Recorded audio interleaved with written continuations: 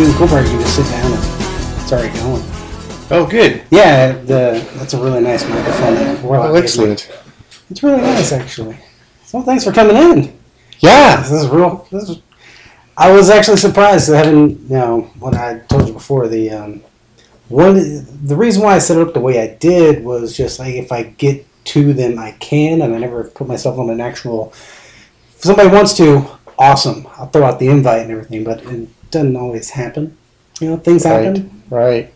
And, no big deal. But it's really just, I like talking about Flipside and Burns. Mm-hmm. And it's just one of those, it's a way for me to get to do that without bothering everyone else I know. People that I actually like, that like to go. I told you, it's a geeking out. I get to geek out. Well, I've been looking forward to talking with you ever since you brought it up. Mm-hmm. And it just we haven't synced up the times, and I've been working on some other projects, and I thought, you know what, let's do this. Mm-hmm. Let's sit down. So, when did you actually start going to Burns or Flipside? My first burn was Flipside. Mm-hmm. It was 2005. I had moved to Austin, Texas in 2004 in October, and I had made just a very small handful of friends. And I actually called up friends and said, hey, what are you guys doing later this weekend? They're like, we're going to this thing. It's kind of Burning Man-ish. And I barely knew of that from random, like these super random internet searches that we were doing. Back when the internet was young, it's like year 2000. Uh-huh. We used to sit around, I was living in a communal house in San Diego, and we would just sit around and just type in fart.com or pig.com just to see what would come up. Mm-hmm. And somehow in all this, we came across Burning Man, and it just seemed so ethereal and magical and quite frankly dangerous and terrifying. And it just caught in my brain. And so when I heard about this, I said, I want to go. They said, you can't get tickets. It's too impossible. Someone ended up getting me a ticket. I PayPal'd them, and I got the ticket the day of the event and went out there, and it just blew my mind. Mm-hmm. And I've gone to every Flipside since, and Burning Man once, and a handful of other burns. Of course, Freezer Burn, some other stuff. Yeah. That's awesome. Who do you camp? I mean, you camp with the Red Camp, right? I'm a Red Camper. You're a camp. I joined Red Camp their second year, and I've been with them since. Wow. Yeah, so that'll be 10 years at Red Camp for me. 10 years at Red Camp. That's cool. Yeah, it's just, I see that there's a lot of, it's really kind of funny whenever you're with, an older camp, you just see the infrastructure, like, wow, this place has got to have been here for a long while, just with the infrastructure that you have. It's really cool.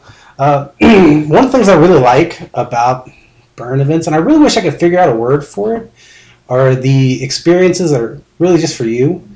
It's the, you're walking 10 feet in front of me and you see something that now a day later, if you see me, it's like, did you see that? You were right there. It's like, oh yes. Yeah, I love those. You have any of those kind of experiences? Oh, my very first Flipside is one of the best ones is that, and I'm going to have to track you down and find you. I believe your name is Mike, but I'm going to have to find you. We had, I was camping with two other friends, and we had landed in a little shady spot right before you got to the cattle guard at Rec Plant. For those of you who know Rec Plant and know the old years, it was the last year that we were at Rec Plant, and I was sitting in a chair trying to assimilate a little bit, acclimate, and this naked man walked up to me, and just standing with his junk right at eye level, standing right next to me, and was just like, "Hey, how's it going?" And he had brought us over some balloons, and he just had some snacks. And about that time, somebody came by with just shots of tequila. It was totally fun. And this guy was kind of around all weekend, but he was never around when anybody else was, except for the three of us, to talk about him. So we kept laughing about that he was the ghost of Flipside. And then for years, I would continue to tell the story, because we had these great interactions with him. And it seemed like whenever stories about him came up, nobody knew who we were referring to. Nobody, until he made a mark for himself many years later. Nobody knew who we were referring to. Nobody knew, if we were making this stuff up or whatever. And so he became a snuffleupagus of Burning Flipside. Never around when you wanted him. That's awesome. Yeah, I just love those. That's kind of one of the magical things about burns, where it's you could be walking 10 feet in front of me and have a completely different experience than me, walking right behind. Yeah, did you guys see that 20-foot glowing Santa tortoise? Or did I make that up? And everybody's like, I think that one's on you. Yeah, is this real? Because I'm not sure exactly. I'm not exactly sure if it's real or not. I love those. I love hearing them too. That's also no. What was your flip side like? Because I want to know that story because it's going to be completely different than mine. And I love those. Those are great. We always threaten, and we have a couple years. One year we had a year of overheard phrases, which are, again, I could make them up, but they're just as likely to be true as to say, did anybody see where I put my flashing, deer head antlers or whatever? And we did a book like that once at Red Camp of overheard stuff. We did a year of overheard poetry when we actually had a poet with us who brought a typewriter with red ink. That's a little shout out to Abe, Mr. Brother. And we've always threatened to have little, did you see this in the moment type things. We want to live in the moment too, but I would love to see a long list of those from year after year. Yeah. Well, I mean, the next one I have for you is like, excluding last year, because last year was really hard for everyone. What's a hard time that you've had at a burn? It doesn't just have to be weather related, or do you have anything like that? I do have one from last year that wasn't necessarily rain related, because I know that was what was tricky. Last year was actually it was kind of 2 years in a row, but really last year I felt it, and I'm so grateful to my friends who were with me at the time to help me manage it. Is when I first started going to Flipside, I appreciated the anonymity of the whole thing. Is that I didn't have all the baggage that I brought in with me from all the other roles that I played in life, and that was really nice. And now that I've been there for 12 years and I've become more involved, and gratefully so, anonymity is not really a luxury anymore. And I find that when I want to go out for a walk by myself, what I really find myself is being hailed into one camp after another, and finding myself more socially taxed outside of camp than if I had just crawled into my cot. And so it was just at the beginning of the burn last year, and I was walking through the mud, and I had people screaming out my name from two different directions. And a person I was with was really, really lovely. She saw sort of the moment of overwhelmedness on my face and just stood up and raised her hands and said, "For the time being, Doug Not Funny at All is not available."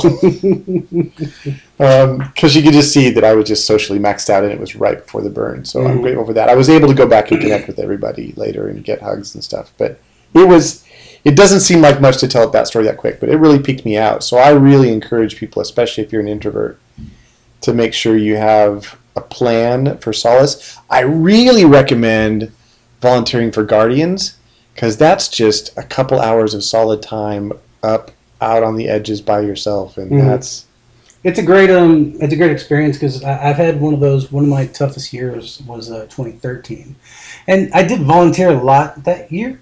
It was also a couple of tough things personal, but that year was very difficult for me, and it was capped off with, we had 2 really good years beforehand of just no rain, no problems, and that year was just the first time I've had to deal with, the rainy Flipside that I've always heard about, and and so with that, with a couple other things, and I did get to volunteer with that, and I volunteered to do the burn shift for Guardians. That was my, my whole, that was my sacrifice for Flipside that year. So I'm not going to see the burn because I'm going to be working Guardian shift that year. And it was a hard time, but it was also made a lot easier because my brother actually saw I did that and then volunteered the same shift with me. So I got to spend not watching the burn, but with my brother, hanging out the entire time. It made that burn. Without that one, I could just say that was the worst year I've ever had. But because of being able to spend that time outside of the craziness with my brother, just hanging out and talking and going through, just talking for 6 hours essentially. Oh man, it was awesome. It made that burn a lot better than, I could just look at it and go, "Oh, it was terrible." No, I'm going to look at it like that was actually a very good experience in a rough year. The whole world is this way, but Flipside is so the experience of Flipside can be delicate to your attitude. It really is one of those places where if I remember, burning Mudslide, which was like 2010 or 11 or something years ago when that was when we were at the last location out at Flat Creek, and I forget the effigy or anything like that, but I remember seeing some people just melt down because it was so cold and so wet, and we weren't going to flood, but it was gross. Mm-hmm. And watching other people burst into song and, tip back more beers, readjust everything. Red Camp was just decimated due to my poor leadership in putting up the dome that year. and we ended up just with little hovels, little caves, little corners, and people singing show tunes and people cuddling up in these little caves from the remnants of our camp. And it's a highlight memory. So many of those critical moments that you think are just really going to end your experience at Flipside sometimes turn into the great moments, mm-hmm. especially of real humanity. The one thing I would say, though, to everybody is I guess I thought in being there for so many years, you can assume that you're ready for anything or that you know what you're doing when you get there. And you can never, the truly seasoned burner knows to take a great self-assessment before you go in and to know what your limits are and what you need to have to maintain, besides water, to maintain It seems like sanity. there's always a different challenge every year. It doesn't really matter if it's a like a really perfect weather year or Right. or I mean even I want to say it was 2012 was the year that we were heading out. That's when we had a blowout on our trailer, and this was a trailer that's completely packed full of 300 gallons worth of water and all that on the way to the property. Not even there. Blowout on the tires. Like, boom! This is what you get to start off with. Yeah, and knock on wood, who wants a perfect year? I've never grown from not. It's usually the crazy stuff that happens, or that really super annoying neighbor. I need to knock on wood right about now. I'm setting myself up for trouble. But it's those challenges that make it so much better than a vacation. Mm-hmm. Mm-hmm. Absolutely. The what has there any been? My brother's always told me that whenever he would go, he'd always have like an epiphany, like once a year. That was one of the things that he would always like look forward to. Something that could hit him at one point. Do you have any of those where it's just, oh, this is now what I'm learning here? Well, I'm a huge analytical thinker. I'm an academic. Most people don't know me that way, but I'm really trained as an academic, and so I'm always gleaning moments or insights or doing analysis or reflecting. So I have more of those than not. I think I will have to, this is another shout out to the fancy ladies. I would have to say that most of my moments of great insight, not most of them, but a good portion of them have come while sitting with this one particular group of ladies with their teacups, bow ties, and top hats, where we get a moment to sit around together and reflect. One year, one of my great moments was with the fancy ladies at the beginning of the event, and everybody was talking about how excited they were and how jazzed they were. And then we were just kind of stuck with each other for a moment, and I was like, I'm not in the mood for Flipside. I'm certainly not in the mood for a party, but here I am. I did all this work, so I showed up. So I'm just going to go looking for something beautiful to come out of that. And the ladies were like, that's exactly what I was thinking, that I'm not here ready to party, but I need something more, a little deeper than that. And so I'm going to go looking for something a little deeper, a little more insightful to happen. And it was almost that moment of just agreeing to look for something, for a deeper sense of mission than just a party, that became my moment of insight, of reach out and to share. that moment became one of the great insights, is to actually reach out and to share your interest in going deeper with people, because they're likely to help you get there. Mm-hmm. Absolutely. So do you consider the FG burning like a transcendental thing, or is it a just big structure fire? I mean, what do you consider? Because that's one thing that I'm always curious with. One of the biggest things that I have the reason why I talk about Flipside so much and Burns really is it's there's so much misconception about it. At least the ones that I've talked to, it's you mention Burning Man. What's the immediate thought that people go through their head? It's big party, it's devil worship, blah blah blah. Things like that. I've seen. Oh yeah. And it's one of those. No, this is how. This is what. It's not. Just trying to explain what's really not explainable, I guess. And I think we can do better than that. Not than what you're saying. What you're saying, I think, gets right at the heart of the matter. I think we can do better than what a lot of our answers have been in society to these kinds of experiences and moments. If you want to ask me what's transcendent, I will answer the true, the beautiful, and the good. I stick to the classics. I think God is transcendent. I think beauty is transcendent. I think that something that is beautiful participates in beauty. So if I think that the burns themselves are transcendent, no. I think they participate in something bigger than themselves, yes. I think they're moments of communal effervescence in the language of Emile Durkheim, who actually explained a lot of religions as people coming together and building something of a totem and then sharing these totem moments, which is precisely what we do.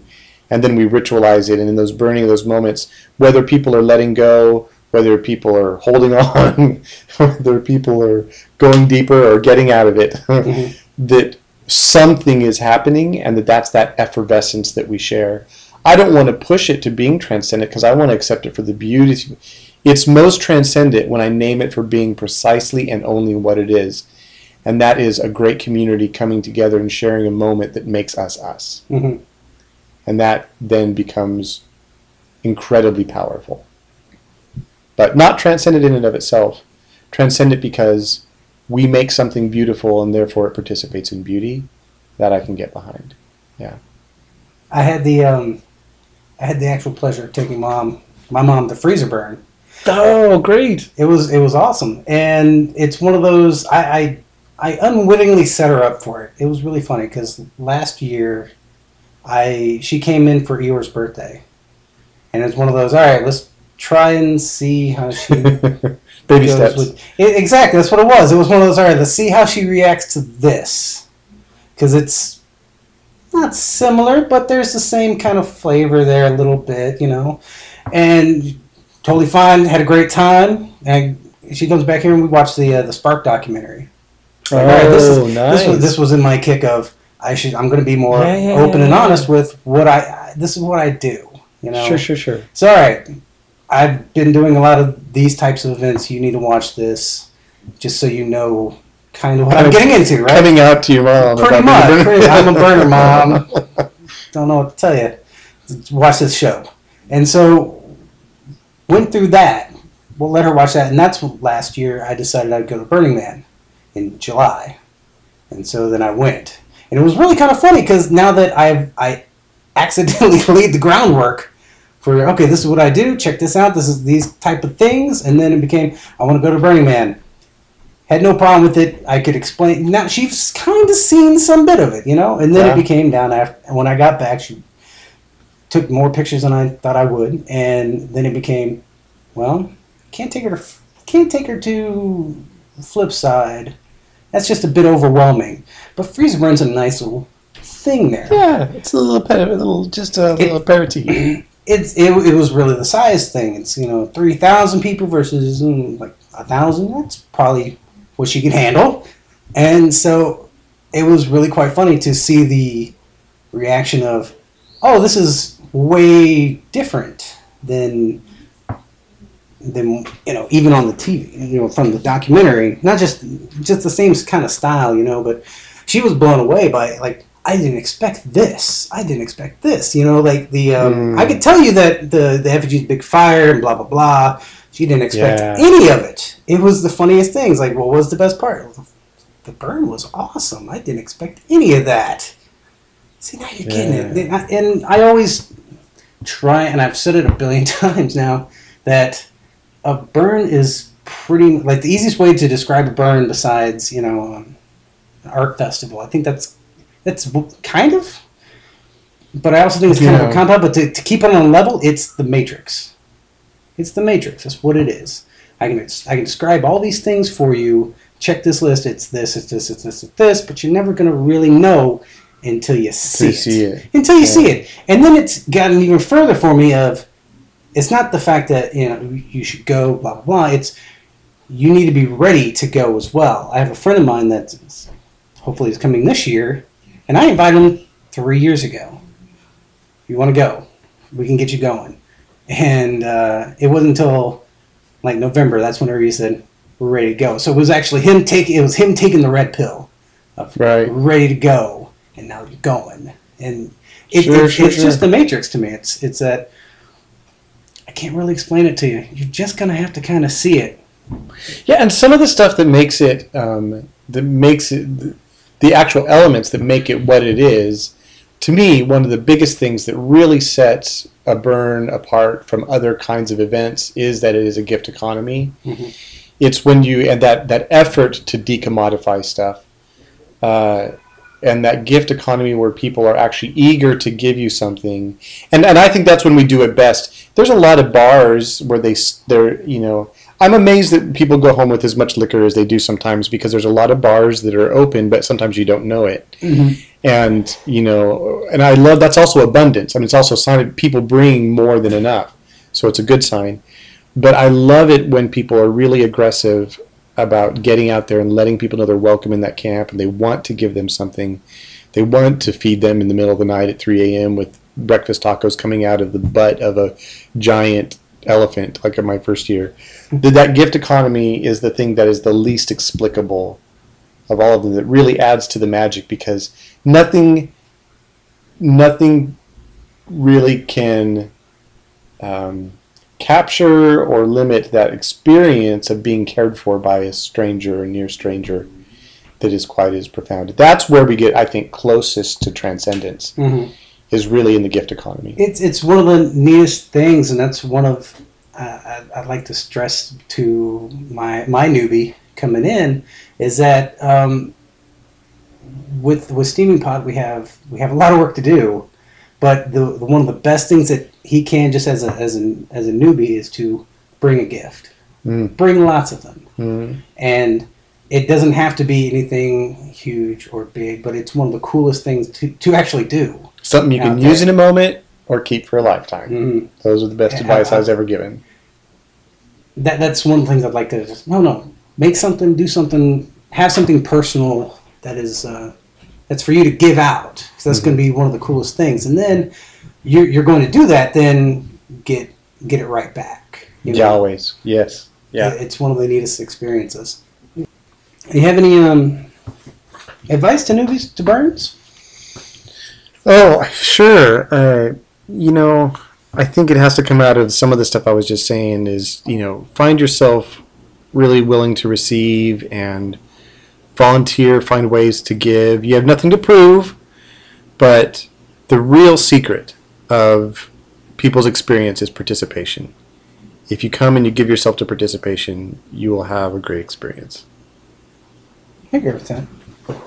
I think it's that willingness to participate. It's one of the best thing that I've heard.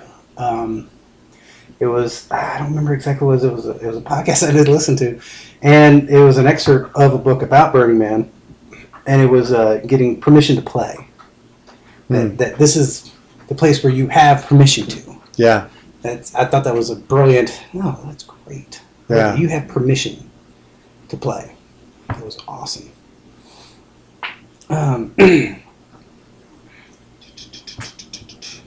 So, all right. There's one. So the 10 principles. The principles, guidelines. What do you think of them exactly? Well, that's a broad question. It is a broad question. I've had lots of conversations about the 10 principles and the 3 principles.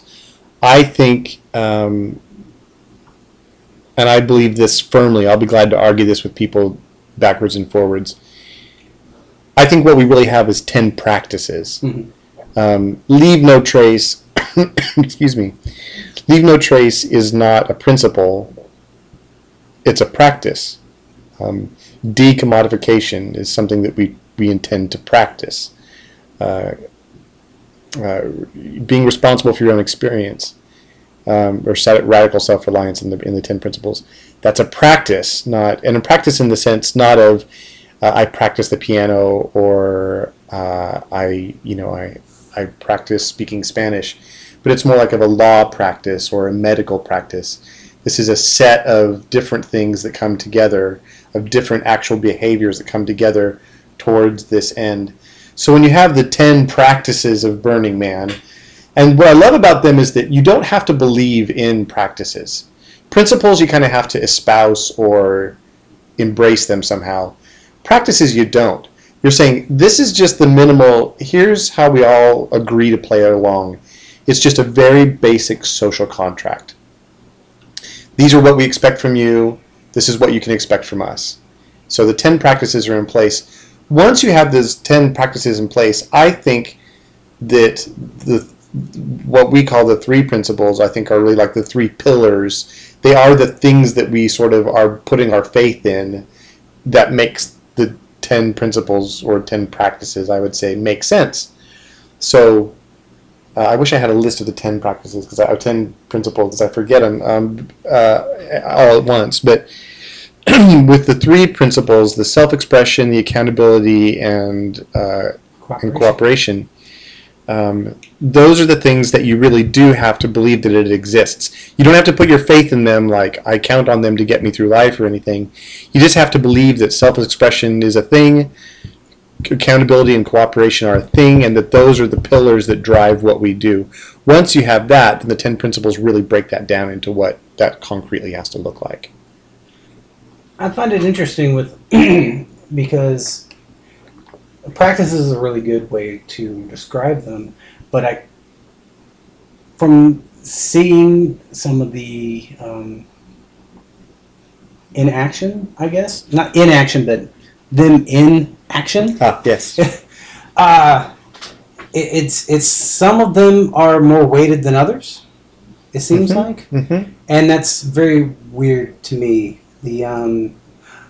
Not saying that this is a bad thing or whatever, but we have. Come on, throw down for me, briefly. They have a. Just say this sucks. I'm about to name it. It has nothing to do with it sucks. It's the hard and fast one, as far as I'm concerned, has been the leave no trace. Period. That is what it's supposed to. That is it. Non-negotiable. Non-negotiable.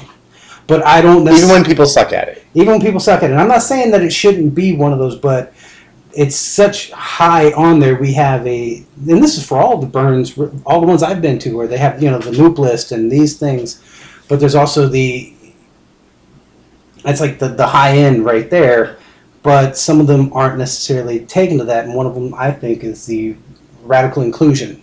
Is not nearly as looked upon as this should be high up, and I think it should be just as high as leave no trace. I think that's insanely important for a burn and its sustainability to a certain extent. Yeah, and help me out with this, because I'm not disagreeing with you in any way. I'm not agreeing or disagreeing with you, but help me flesh this out. So what would you, in your mind, what would being more inclusive look like? Well, I've said this before at other things. It's the with the attitude of sparkle ponies, right, butthurt, things that I've heard, not just in the Austin community, but in other places. But that just doesn't seem like the inclusive kind of place. If you're going to call people the newbies, sparkle ponies, it's kind of rude. They might have the best of intentions. That's, and it kind of gets a pass, a little bit. And I don't think I'd rather have my newbie who's never been before. It's gonna be awesome. I want him to experience everything that I got to. But if he comes in and gets yelled at for doing something not necessarily bad, just hey man, first burn kind of thing, whatever. Where's the trash can kind of thing? We're just asking where the trash can is. You sparkle pony, you don't know anything. Oh, sure. That'd be awful. That's not what I necessarily want to hear. I'd rather see a lot more inclusive in nature, and that goes along with what I have a problem with any type of bird. It's a very weird thing that I see in the bird community is you want to be inclusive, but then you also want to be hella snarky and sometimes shitty to people. And I don't know if that makes any sense. No, it does. Yeah, I think that there's a fair amount of snark in our community. I think it's sexually transmitted snark. And so everyone has a little bit of it from each other in this community. It's interesting you should pick on inclusion, though, because if there's any one... there's two of the Burning Man principles that I would love to see reworded. Stat would be radical self-reliance. I think that just emulates more of the culture that we're trying to like, that you get the sense that we're trying to resist. This has been a communal effort from the beginning. And I think that self-reliance makes sense, being responsible for your own experience. Calling it radical, it just gives me a beef, because I don't know what that is. If I'm going to be more radically self-reliant than you are. But it really smacks of the hyper-individualism that gets us into a mess where art doesn't matter anymore, community doesn't matter anymore. And those are the two of the things that are, I think, central to who we are. The other one is inclusivity, and I would love to see that language change to hospitality. I think that's hospitality. Inclusivity is actually not, a sort of a made-up word. It's a very modern sort of language that we'd like to pick up. But it doesn't. There's not actual any specific practices that you can point to and say, here are the practices, or here's the behaviors that go with inclusivity. But hospitality is really about creating a space and setting it for other people, and then engaging them in a way that makes them feel like they're important to the process. And if we all did that for each other, and I don't mean like Flipside is to be one place, but I mean that every person who attends practices hospitality of heart, life. If Red Camp is hopefully a hospitable place, if Temple of the Steaming Pot in its own way is very hospitable, if each sort of segment that we're a part of could really engage others as strangers that we want to have participating in our lives, that would make sense that would go up the list from us. But being inclusive, it just feels very postmodern and squishy to me. So I agree with you. It ends up falling to the wayside. And it's also, I mean, I've seen it get better just in the 5 years I've gone, with just even like City Planning did a great job, has been doing a good job, and with the telling or letting theme camps know it's better to be not necessarily an open camp, but have a space for not just having, your own plot of land, having that. Red Camp does a great job with, come in here, you can hang out in here, we have a space for people who want to come in, and trying to bring in people to your camp. I feel slightly weird walking down the road and then there's Camp A, whatever, and there's no real front door of their camp, and it's kind of closed off. Closed off, and that seems the exact opposite of what I'd like it to be. Is more open, more, hey, this is our camp, come out, check this out. Those types of things. It's gotten a lot better, I think. But I think that's one of the things that can be worked on, is to have that. I spend a lot of time at Steaming Pot, so it's really, I have that baseline of, we have 2 domes for people to come in, and we have coffee and just hang out and chill with us, and it's completely open to where you can get in almost, from the front very easily. And there's so many different ways of doing this. I think that it's fine for camps to have their doors shut, especially during certain times of the day, if they want to, circle the wagons and know their limits. But I really think that if we were looking for ways for other people to participate in our lives, that, I think, is a better mind frame than us trying to all be one big happy family squish. I don't know quite what that would look like. So I think I'm with you, but I also don't want to bag on, I think some people take their insults of being a sparkle pony to a certain art form too, It's a balance of all of these things, because sometimes that is funny as hell. It's a definite weird line where it is, was it? I think when I think of that line, I think of French Camp. Of the, yeah, my recollection of French Camp for years was, walking by and them sitting on the scaffolding yelling at you, and at a certain point, are they being dicks, or is that the way that just kind of funny? And I kind of look at that as, no, that's funny to me, and you get to yell at them back, and that's great. It reminds me of the at the Renaissance fairs where you can throw the tomatoes at the guy in the wall. Yeah. And that's what they're doing, kind of. And, well, if I don't want to hear it, I won't walk by there. But I know that that's what they do. So the line is way pushed back for that specific thing, I guess. Well, I hope we get, philosophically speaking, and I've been this way for years, whenever we start talking about lines, I get concerned. Whenever you draw a line, people will manipulate it to their own good. I'm not advocating any line. Yeah. There's that spot where, well, why are you calling this guy a dick? No, I think I know what you're saying. Yeah, no, but I mean, we use the language of line. That's something we do, not you do. That's something we all do. And I think that why it concerns me is there are specific cases in which self-expression has higher consequences than others. There are certain forms of self-expression that are illegal. Our community is the kind of community that as long as we're talking about lines, somebody's trying to push that line.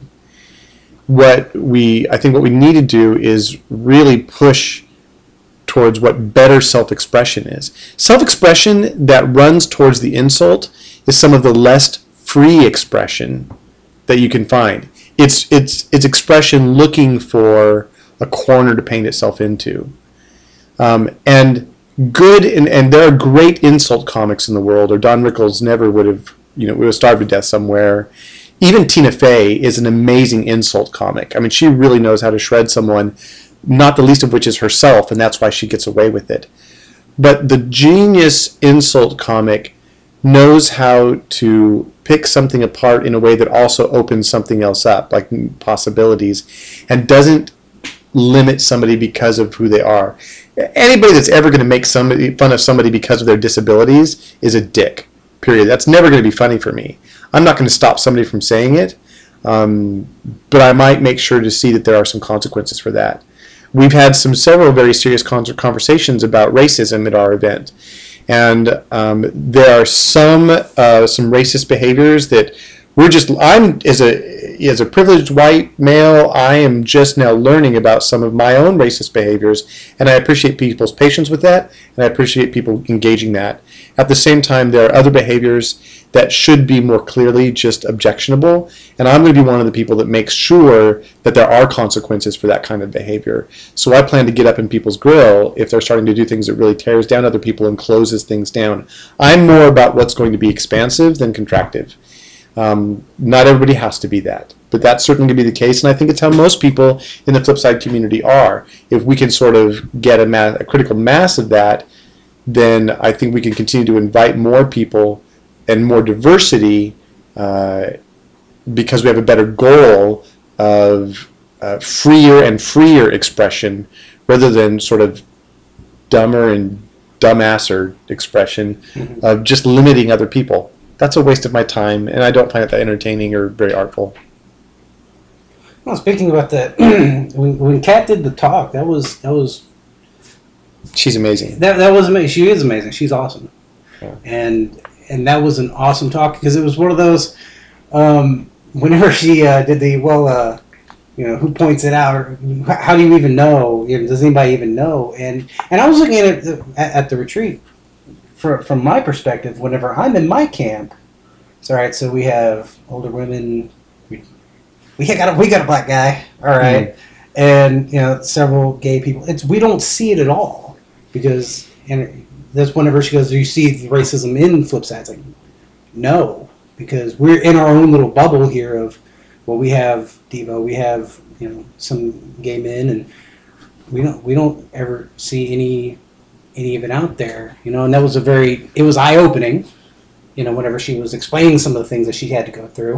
And it's also, you get to identify the privilege that you have. And it's one thing that I've had to explain to a couple other people that's like, no, you don't understand. You don't have to deal with this because this is your perspective. Yeah, so another way of saying that is that I don't experience racism personally at Flipside because I'm white. Right. And people aren't being racist towards me. It doesn't mean it's not there. Mm-hmm. It just doesn't, it means that I'm experiencing, by not experiencing it, that's part of the privilege that I have. It's also the one that I've always had, but that I've always thought of about myself is that I learned this back in whenever I was going to college, and I lived in, what we consider the not greatest area of town, but I never really recognized it until years later going, well, I'm 6'2". I'm a big guy. No one's going to fuck with me. So that's my privilege right there, just based on that right there. And I have to start identifying with, well, this 5'2" woman is not going to be able to walk through this particular area. Just, I can say, oh yeah, it's totally fine. You just walk down that way. No, I can walk down that way. That person can't. That was just one of my, I should remember that perspective too, Well, you know what? Here's the thing about Flipside is that it's this place to be a great experiment. That again, one of our, I think there are reasons that we can talk about it. For accountability reasons, we can talk about why racism is bad. For cooperative reasons, we can talk obviously why racism is bad. But I want to talk about why things like racism are against self-expression. Just because you're free to make an ass of yourself doesn't mean that you're opening up space of free expression, yours or others. Using harsh or abusive language lacks a certain kind of creativity. And it tends, again, to close down even your own expression. It's a limiting of your own vocabulary and your own place within the world, because I know how the rest of the community is going to continue to respond to that going forward. Is you're going to create a smaller and smaller space for yourself, so you're limiting your own free expression. I think what's a dangerous relationship, what's truly taunting in a good way, what really is adventurous, is to see about us having real conversations. I sat down with a trans friend of mine this last year and had to say, all right, let's say something out loud I haven't had a chance to say to you after having worked with you for months and getting to know you through the Flipside circuit here. You're trans, and I know nothing about your experience, and what would you like me to know, and what would you like to share with me? And the relationship earned me the place to say that. And man, if I didn't have my mind sort of beautifully blown in some nice little ways. I saw the world through new eyes. It definitely asked me to change some of my behavior without it being a harsh or confrontational conversation. I just self-checked, but I also thought, man, this creates new possibilities. Why aren't I asking better questions about gender? Why aren't I pressing some of the limits better with my own expression of gender when I'm very much a cis gay male? I think we will be more wildly expressive the more we do it with cooperation and accountability. It's the most free point to really find expression. So fuck your racism, fuck all of your other sort of abusive behavior. If you really need to feel a place to express that, I highly encourage you to open a blog and deal with the consequences there. But at Flipside, I'm hoping to create an environment with those people around me that is truly revolutionary, that really does press people's nerves to the level of wild discomfort. If you want to call me a fag, that may make me a little angry and there's going to be consequences for it, but it doesn't press the real limits of my discomfort. Being reconciled to me, seeing the world very differently than me, asking me to listen carefully because your accent requires me to give a little bit more effort to understanding you, those press my levels of discomfort, and they also cause me to grow and they cause things to expand. So, clearly I have a lot to say on the matter, but I think Flipside is the greatest experiment to do some really revolutionary and dangerous things. No, I agree. And the other thing is about that with you just learn so much with that. Confrontation might not be the best word, but just with having that diverse out there, you would never know, with that conversation that you had, would you have ever known outside of it? Maybe you would have, but I do. But the thing that's different is that we aren't diverse enough, I think, at Flipside in our general population. I'd like to see more diversity. There's some natural limitations, like people with disabilities are going to have a tough time being out there, but I met some people at the Global Leadership Conference that created some ways of accommodating people with disabilities. I think I'd like to see us grow racially more diverse. I think we have lots of ways to grow. What is different about Flipside than the rest of the world is that there are so many opportunities for conversation, especially during a sober Flipside. When you're at 3 in the morning and you've been talking to the same person all day, or you've been bumping into that same person over and over again, or it's your third conversation about gender issues, you get to levels of depths that we don't usually risk going to. We don't take the chances on each other, usually at home, that we tend to at Flipside. And so that's why I press for more and more deeply free expression that would be more diverse, more honest, more naked, and press us to new levels of discomfort. That's the kind of art I hope to be creating with my life going forward. Being on the CC, I mean, what have you? What are the better things that you've seen just from that different perspective, from being just a participant at Flipside, but being a CC member at Flipside? What have you seen? Like, what's the difference there? What kind of shift perception have you had? Well, they say that when you join up to some sort of committee or something, you get to see how the sausage is made, and that's supposed to be a bad thing, I suppose. 3 or 4 years into being a burner, I said I would never join the CC or any of this bureaucratic crap. I just wanted this to be my event that did for me what it did. And then Adam Rice asked me if I would like to be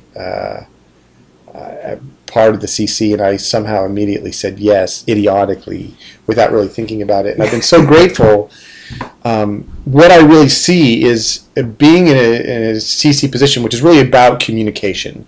That the CC is really a conduit of communication from one parts of the community to other parts of the community that may not usually get that way. Whether that's between if we're creating opportunities for theme camps to communicate with each other, or the LLC to listen to the community, or vice versa. It's just this conduit of multiple directional communication, and that just means I get to hear a lot of voices. So how can that not be beautiful? I think that where I see some of the most free expression again is throughout the year at some of our meetings. I learn from some of the voices that don't show up. I learned from we had really great conversations about camp placement to see how different people think about different convictions within the world. So mostly it's a place to hear a lot of different voices. It has challenged me intellectually. It's challenged me as a person. So it's been a blast. There's nothing I can say more, though. And this is, I'm analytical again. I'm an academic. I love communication. I love people. I love diversity. So the CC is a great place for me, but I think there's something you said about not just volunteering. We do need volunteers just to run the event, but what I really encourage people to do, and I'm willing to help people to do, is to find your spot where your gifts, that what you know that you're really good at, finds a way of connecting with what the community needs, because that's where you find that magic moment of learning and growing and being pushed and interested and inspired. I feel like I really lucked out, and the CC is a place where I'm experiencing those things. I experience flow being part of it. And if anybody wants more communication about what's going on in the Burn community, please feel free to reach out at DougNotFunnyAtAll@DougsNotFunny@Yahoo.com. And I will be glad to communicate all of my brains out. Or CC@BurningFlipside.com to get the whole CC's attention. One thing I really liked, I started going to the meetings before I even was. I wanted to see how the sausage was made. Essentially, I did. I wanted to know what was actually happening, because all I heard were, I feel like I am in a weird position of being a veteran newbie, because with the camp with the camp that I am in, I have heard all the stories from the first one on, with Shadow being one of the first participants, was at the first burn, going all the way back from there and having all that infrastructure there and having every story I know all of it, which was really funny when they had the meeting about or with consequences. I have a whole bunch of stories. They're not mine to tell. Yeah. You know, Yeah. that's why I didn't pipe up at all. It's one of those, I could tell you some stories that I've heard, but they're not They're mine mine. to tell. They're not mine. And funny thing is, several of them came up. I know. Heard about that one. Yes, absolutely. You know. Yeah. And it's really kind of funny because I have all the people that I camp with and the people that I know that go have been going for 12 plus years. 13 plus years, all of them, you know, and so I hear all the horror stories about, oh, it's this way and this way and this way, and the real fun part is, well, maybe it was, but now it's really quite cool to see how many people care deeply about the event, and that the decisions that are made are not taken lightly, or Not at all. Yeah. they're not taken lightly. They're methodical with what they want to do, and it's always in the best interest of the event, regardless of, you know, whether, you know, the amount of tickets being sold or prices or whatever. All those aspects has always been a very well, what's best for the event. It's not a, you know, the stuff that I've heard from people I know is, oh, it's just this blah blah blah, it's just these people.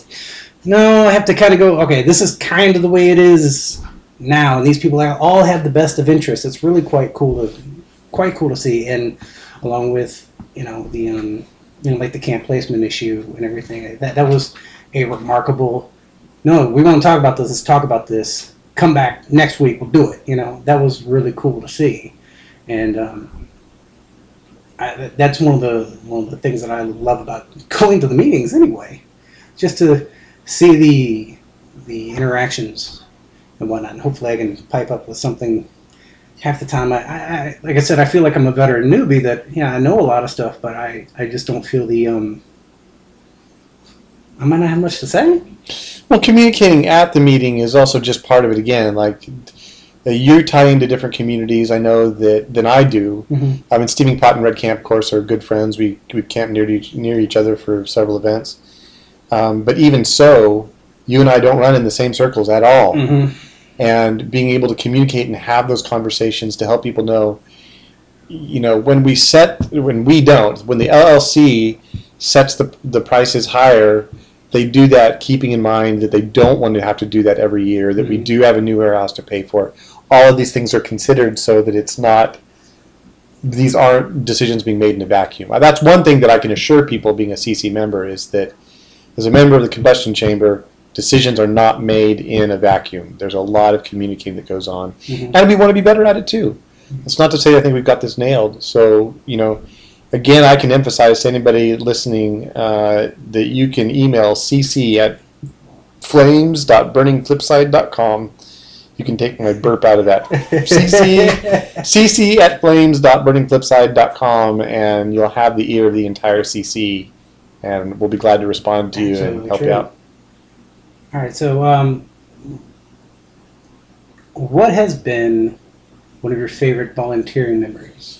What are your volunteering experiences? Oh, that's a really good question. You know, for the first couple of years, it was always... Actually, it's hard to express how great it is to volunteer at Greeters. The first couple of years that I volunteered at Greeters, and I have taken shifts at various different times throughout the event, and all of them have been fantastic. There was one particular year that, as several people came through, it was at Flat Creek, our last property that we were at, and there's a particularly memorable night when we had a huge contingency from Red Camp up at the things, and we worked the late shift. We shut the place down, and in fact, I think we worked a double shift that time, and I met so many people as part of the greeter station who stayed and hung out for way longer. For people, especially for people who were just arriving, it was such a great time because my friends had made that space a party that I played along with. That as people came and joined, they stayed at greeter station rather than rushing in to get set up. It was already dark. There was no hurry to get camp set up for them. So I made some great friends, people that later came and camped with us, some people that didn't. But I made friends I remember solely because I welcomed them to a couple of them to their very first burn. was funny, and I don't like comparing, the Burning Man and Flipside. But one of the funniest things, it was the funniest thing because whatever the story is, I got picked up in Reno by a girl from New York, and she specifically wanted virgin burners. I was like, I'm not. Oh yeah. I'm not. And the funniest part about it is because I've eaten up all the information on all these events. Right, I knew what was coming. I knew exactly what was coming, and I knew what was going to happen. But she wanted to see the newbies. She wanted to see the newbies get greeted, essentially, and it was really quite funny because I was in the back of my mind. It was always just, all right. I know I'm going to have to roll around the dust. I know I'm going to have to do this. This is what's going to happen. This is why she's seeing it, Mm-hmm. And again, academically, I knew what was going to happen. I didn't expect that to be one of my favorite things to happen out there. Mm-hmm. The whole that's kind of when I look at the way that Flipside does greetings. I wish we could do something like that, because it was such a cool experience, and that's why whenever I go this year, I'm trying to take some newbies. I want to see it too. It's the funniest thing. Oh, it's bringing so new cool. people is my favorite thing to Flipside these days. And when people come into Red Camp, if I'm bartending, man, I absolutely love it. Just to hear how they're doing, to hear what kind of mood they're in, to make them a drink. And newbies, especially the first night, always have such big, wide saucer eyes, man. I just absolutely love it. I can't wait. It's going to be so awesome. Well, my favorite Flipside volunteering experience actually happened this year. So far. Say that. Yes, right. Because I opened up tickets this year. Fun! And it was one of those. I just kind of wanted to see how that process. A lot of these things that I do for Flipside have been. I want to see how this goes. How the sausage is made, how how it works, all that kind of thing. And so I was lucky enough that they said yes, come and help undo the open the envelopes. And it was I didn't expect to be attached to every single envelope that I opened. Like, oh, this is neat. Even look, now it didn't matter if it was decorated. That was really cool. And I've been going for 5 years. I decorated my envelope once, first year. Haven't done it since. And after going through that, it was such a neat experience, not just to see the decorated envelopes, the poems, stickers, things that were included. Even the ones that were just please. The hopefully this makes it kind of thing. And I took such weird ownership of everyone that I opened. Well, I hope you get it. I really hope that you get a ticket. Every one of them. Didn't even matter. Even the ones that were postmarked a day late. It's one of those, man, maybe it was, I've been inside a post office. It might not have been their fault. And it was such, the feeling that I had whenever they said that there was no reason to deselect was one of the best feelings I've ever had. Just because I was so happy for every single person who jumped through the hoops, because it felt like, I'm opening up their, felt like opening up their dream, like this is, they put all their hopes in to be able to get that ticket. And it was such a weird feeling, and I was so happy to do it, it was really cool. And so now it just teaches me, and because I've done that and told everyone that I've known that, this is what you should do this, you should go ahead and decorate the envelope, put something personal in there, because it is appreciated. Every single one of them was just really cool to see. I really like that. Yeah, that was awesome. Yeah. Well, the trick is, we're always hitting up people for volunteers, and we should. And I want people to stay in touch with the volunteer coordinator, or I'd be glad to help you as much as I can and get you in touch with the volunteer coordinator as well. But volunteering is not the taxes that are necessary to pay so that we can have this event, which I think is one way of experiencing it. There's always so much work to be done. But really, it's, if we work together to help you find, excuse me, let me try that again. If we work together to help you find the right place for you to volunteer, then it's really about, again, expressing yourself and your particular gifts in a way that really is a huge gift to the rest of the community. And that's one of the most satisfying things on the planet, to know you've done a really good job at making something happen. That I remember it was after I joined the CC. I'd been going for years and loving Flipside. It was after I joined the CC, I remember driving in one time and going, this is my event. This is my event that I throw with 2,000 other people, for 2,000 other people, 3,000 other people. This is something we do together, and my sense of ownership really shifted about the thing, and I felt like, oh, this is really incredible. I want everybody to have that experience. I want everybody to have two experiences with Flipside. One is that being a newbie, the moment that you realize this really is your people and welcome home. I love that moment. The second moment is when people have that moment of realizing this is us, this is our event, and I'm part of this. And if there's anything I can do to help people to get to that, that's what I want to help people do in life. But I will commit specifically to this community to helping people find that here. I agree. I love the fact that I try not to say it's my event. I really personally, because it's our event. It's us. We put this on. We do this together. We make it run, kind of thing. To me, and I try not to take too much ownership of it, because there's a lot of people who do a lot more work. Oh, sure, of course, and of course, that's me. And I There's a reason why I talk about it too much, really. Yeah. I think you're about to have to get out of here, man, but I appreciate you coming in. My time is running short, but I can't thank you enough for having me down here. Obviously, this has been really fun to talk about, and we'll have more to talk about again in the future. I feel quite certain. Well, thank you very much. And thanks, everybody, for listening. And so on, if the series of Z's will always stay close to Z.